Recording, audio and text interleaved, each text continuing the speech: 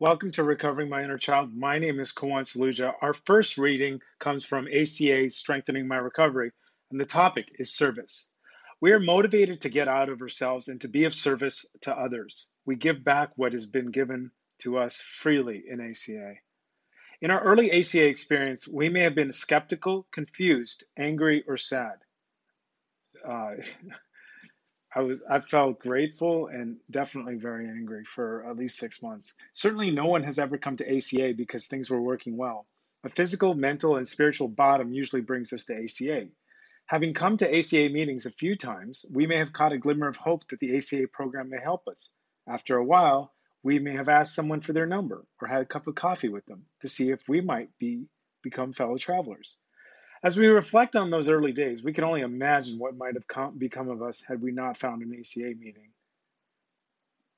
Yeah, if I hadn't found an ACA meeting and I hadn't found, the next program because of ACA and, all the friends and just not being alone with the shame, it's, that sentence really makes me pause and, you know, have some real gratitude. Back to the reading. Our thoughts may turn to those whose lives are similarly affected. We would like for them to have the same opportunity for spiritual growth.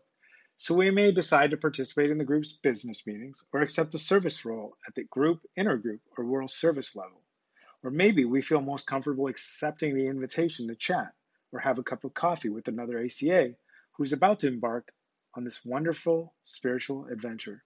We decide our own way, our own best way to give back. On this day, I recall my early days and the progress I have made. In return, I will perform service in some way so that other ACAs may find this life saving program. Yeah, and I think, I'm not very different in a lot of ACAs where you can have a very strong, critical parent and always, the next thing and more recovery and do this and all this kind of stuff. And I guess well meaning, but man, like when I got into that program, I was grateful that there was something there, even though I didn't understand exactly what there was. I just knew that I had found my tribe, and I'm still in the program, and I think that's big. It's one of the harder programs that I've ever had to work. So, anyways, back to the next reading is Prompt 7. We will learn how to play and have fun in our lives. Big Red Book, page 591. Just as we learn to fear our alcoholic and dysfunctional families, we can now learn to play and enjoy ourselves. This does not mean playing solitaire games on our computers, tablets, or game consoles. A way that many of us learn to become more lighthearted is by finding real enjoyment in the company of other ACAs. While we maintain a certain structure in our meetings, we can also experience fellowship before or after the meetings and share good times. This may feel weird to some of us at first because we were learning to relate to people differently than we're used to. But as with the rest of the program, daily practice helps us become more comfortable with the idea. Laughter starts to flow more naturally as we begin to let our guard down. We become less concerned with saying the right thing and more concerned with just being in the moment. Where we once filled every waking moment with activity as a way to keep ourselves occupied, we can learn to become more of a human being than a human doing. We can now have fun because we are finally free from the fear of showing our true self. Did you hear the one about the two adult children who walk into a meeting? On this day, I will practice playing and will enjoy having fun with others in a wholesome and positive way. And I think part of that is redefining what fun means to me, and not what it looks like to other people. And yeah, I really do appreciate the encouragement to, kind of do these things with other people. Now we will move on to Melody Beatty, the language of letting go, and the topic is love in words and actions. Many of us have confused notions about what it means to be loved and cared about. Many of us were loved and cared for by people who had discrepancies between what they said and did. We may have had a mother or father who said, I love you to us, and then abandoned or neglected us, giving us confused ideas about love. Thus, that pattern feels like love, the only love we knew. Yeah, and love being inconsistent and conditional. Um, you know, not to, don't feel like going so much into the details, but it was just a very inconsistent. It felt like it was more achievement oriented, or what activity. It was like a video game where the key of the video game was to make the main person in the household happy. And if you didn't do that, then there was no love. Back to the reading. Some of us may have been cared for by people who provided for our needs and said they loved us, but simultaneously abused or mistreated us. That then became our idea of love.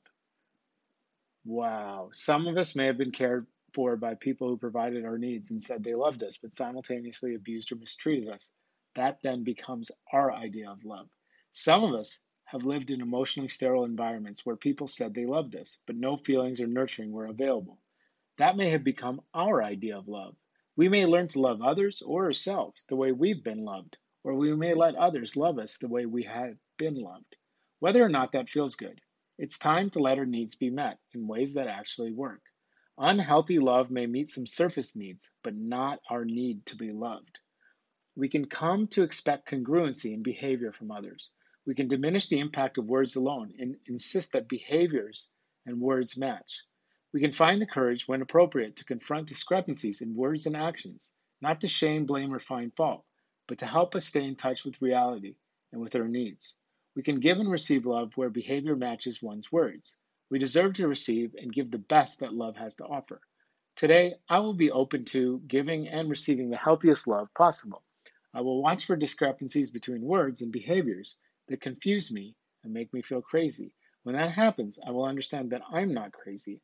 I'm in the midst of a discrepancy. And I think that's why it's very important for me to see, am I reacting the way a parent is reacting, or am I coming from a spiritual place, of love, unconditional love to others and to myself, or at least understanding, I think St. Francis' prayer, Lord, help me to seek first to understand, then to be understood. It's tough, but it's a prayer for a reason.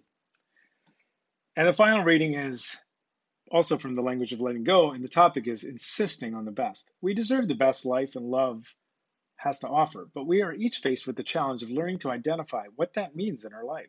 We must each come to grips with our own understanding of what we believe we deserve, what we want, and whether we are receiving it. There is only one place to start, and that is right where we are, in our current circumstances. The place we begin is with us. What hurts? What makes us angry?